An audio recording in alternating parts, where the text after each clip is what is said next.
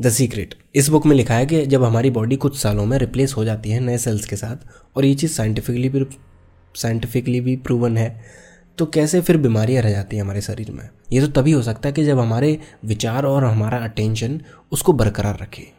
देखो, हमारी बॉडी और हमारा माइंड ये दोनों अलग चीज़ नहीं है, दोनों ही एक ही चीज़ हैं, एक ही मैकेनिज्म का हिस्सा हैं। तो एक चीज़ दूसरी चीज़ को अफेक्ट बहुत ही आसानी से कर देती है। तो जब हम अपने विचार को नेगेटिव रखते हैं या फिर पॉजिटिव रखते हैं तो वो चीज़ हमारे बॉडी में भी अफेक्ट करती है और वो हमें रिजल्ट उसका दिख जाता है। अब एक चीज़ और नॉर्मल सी समझने वाली है कि हर बीमारी थॉट से नहीं होगी, अटेंशन से नहीं होगी। किसी के लिए कारण होता है हमारी लाइफस्टाइल, किसी के लिए कारण होता है एनवायरनमेंट। तो इस चीज़ का ध्यान रखें और जैसी हेल्थ आपको चाहिए उसके अकॉर्डिंगली आप अपने विचार को रखें। अच्छा लगा तो शेयर कीजिए अपने दोस्तों के साथ। इससे शायद आपके 2 सेकंड जाएंगे, लेकिन इस पेज की बहुत ज़्यादा हेल्प हो जाएगी। मिलते हैं कल।